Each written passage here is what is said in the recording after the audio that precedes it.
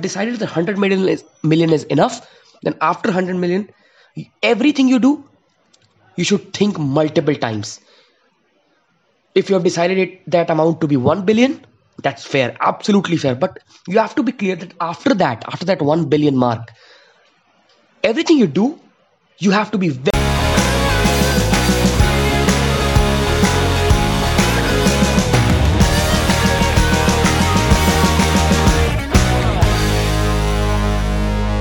So hello everyone and welcome back to another episode of the Ashutosh Chandra Show, and today I'm going to continue what we left in the last episode. That is what I'm learning from my current read, and it is one of the best books in the world right now. That is The Psychology of Money. This book teaches you the mistakes you make or you might make while handling your money and makes you aware about them beforehand.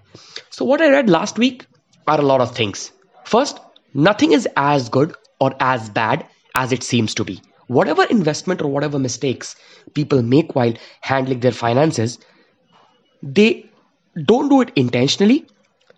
They do it with all of their experiences, all of their learnings, and everything combined. They try to take a decision, which later might backfire. But at that moment, what they did, they felt it absolutely right to do. Financial or career decisions of every person are unique and in absolute tandem with what they think and the kind of situation they have born or brought up in. Like a rich kid will take decisions very different from a poor kid from a slum.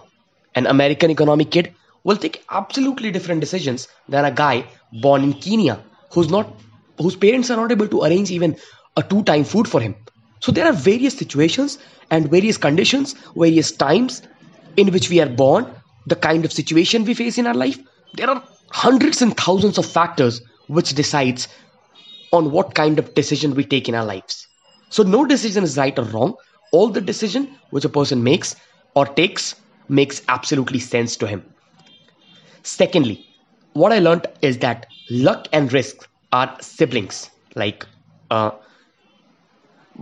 people often tend to ignore this factor of luck, because it feels that if we give credit to luck, we will sound rude and jealous and mean, because every success is just driven by something called hard work.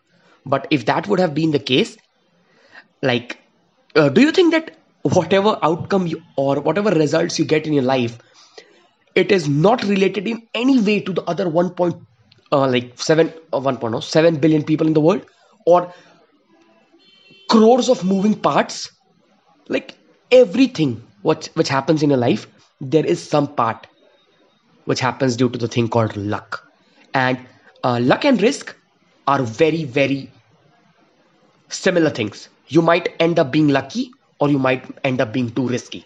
Like you invested in a stock and it blew away completely, like it skyrocketed the next day. People will think that you were very smart. Like you might be smart, you must have worked, you must have learned about the policies of the company, but you were lucky. You agree or not, you were lucky. But if the same amount of effort you would have put in a stock and it would have gone to zero, people would have labeled you as immature and uneducated and like someone who has no sense of what is right or wrong. But was it the case? No. So luck and risk are real as fuck. Just imagine, like I told you now, you are just 1 in 7 billion human beings. How can you expect that everything will be determined by you only? So you should always keep these two factors in mind while making any decision, while judging or analyzing any outcome. And I can promise you that once you introduce this new angle in your thought process, you won't feel suffocated with your thoughts. You won't feel really bad judging what you did at one point of time in your life. True, na? Right? Next, what I learned is, I read a very interesting portion in the book. A person on the brink of poverty doing something crazy to get money can still be understood. Because once a very, very poor American, when he was caught stealing something from a shop, he told, and I quote what is written in the book, that committing these crimes make me feel guilty, but poverty never lets me feel the pain. It was so deep, man. He did it because of poverty. Like he was guilty within himself, but poverty never let him feel that pain. And why this statement was told in the book? Just to make us aware, the readers aware, that defining what is enough in your life is really important financial skill to learn. How much is enough? You need to define it within yourself. Definitely don't define it as 100 rupees. That's never enough. You are then underestimating your potential. But if 100 million, you have decided that 100 million is enough, then after 100 million, everything you do, you should think multiple times. If you have decided that amount to be 1 billion, that's fair, absolutely fair. But you have to be clear that after that 1 billion mark, everything you do, you have to be very, very conscious the way you approach life.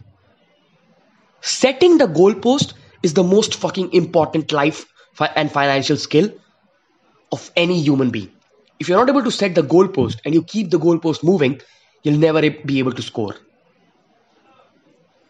The next learning which I got was that no fucking social comparison. If you're running a race of money, you are never gonna make it. A person earning 1 crore a month or say 1 lakh a month is rich for a person earning 10,000. But he's very, very poor in front of a person who is making 100 crores a month. That 100 crore person is very, very poor if you compare it with Mukesh Ambani, who's making some 1,000 crores per month. And Mukesh Ambani is again very less rich than Jeff Bezos. Jeff Bezos is less rich than Elon Musk. So this, if you are a part of this never-ending race, you will suck. You will always be in that unhappy state of mind, which is not good for your mental health. The next thing which I got to know was that after you have achieved the mark which you have set for yourself, now, and even before that, some things are not worth risking for money. First is reputation, second is family and friends, and third is getting loved by someone whom you want to be loved by. And that is happiness in my, like, all these three things combined to make something called happiness. These three things you should never risk for money. Keep this in mind: reputation, family and friends, and getting loved by someone whom you want to be loved by. Right? The next point which I want to make you aware about is the magic of compounding. We often and generally think that if you want to make it really big, you need that one very, very huge moment in your life which will skyrocket your reach and your wealth. But on real grounds, that's not the case. That's not how you can achieve really big goals. If you want to be really, really rich, if you want to be really, really successful, you must try to learn how to maximize returns on your investment for few years. Like you must not try. Like you must not try to maximize returns on your investment for a few years. Like, this statement may sound like, why? To become rich, I must focus on how to maximize returns on my investment. But my statement was for a few years. Let's find out. When the scientists around the globe went wild to find out some reasons for multiple ice ages on our planet, they came up with multiple explanations. Good enough to justify one ice age. Like, there is a cycle in which our Earth has been covered with ice 5 times. Whole Earth has been covered with ice 5 times, and the whole ice has been melted again, and life has been brought back to this Earth again and again. And this has happened not once, not twice, but 5 fucking times. So there were multiple scientists giving multiple explanations. Good enough to justify one ice age. But same thing happening 5 times, there was no proper explanation. And then came a Serbian scientist who stated that the secret to these cycles of ice ages and again melting of the whole ice and the planet becoming a fireball is not some kind of super cold winters. but less hot summers.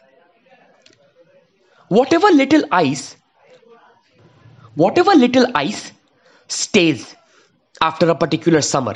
Like suppose a little amount of ice is not able to be melt this summer.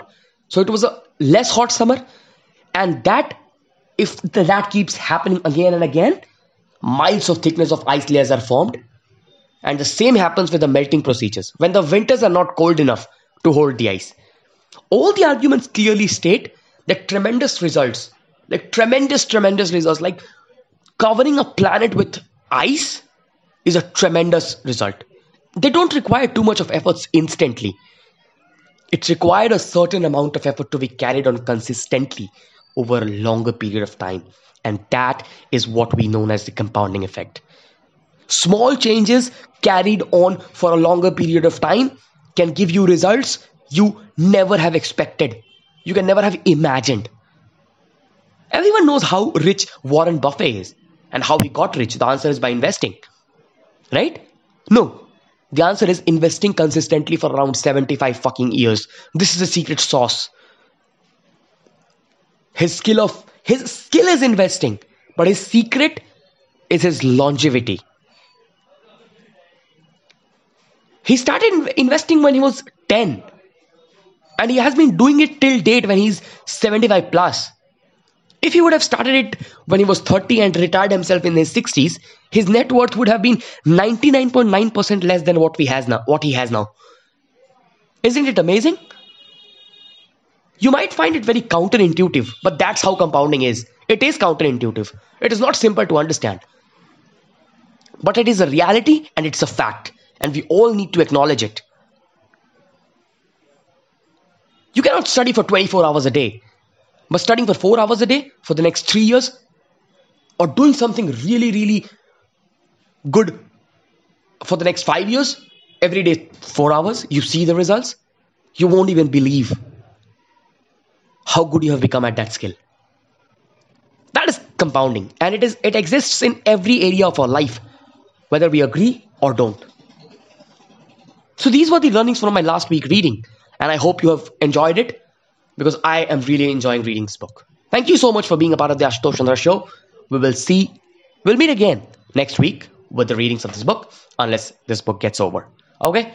Thank you for being a part of this beautiful Reader's Corner, and thank you for showing all the love and support. Keep liking, keep viewing, keep following, and keep subscribing. Your support means the world to me. Thank you so much. See you soon.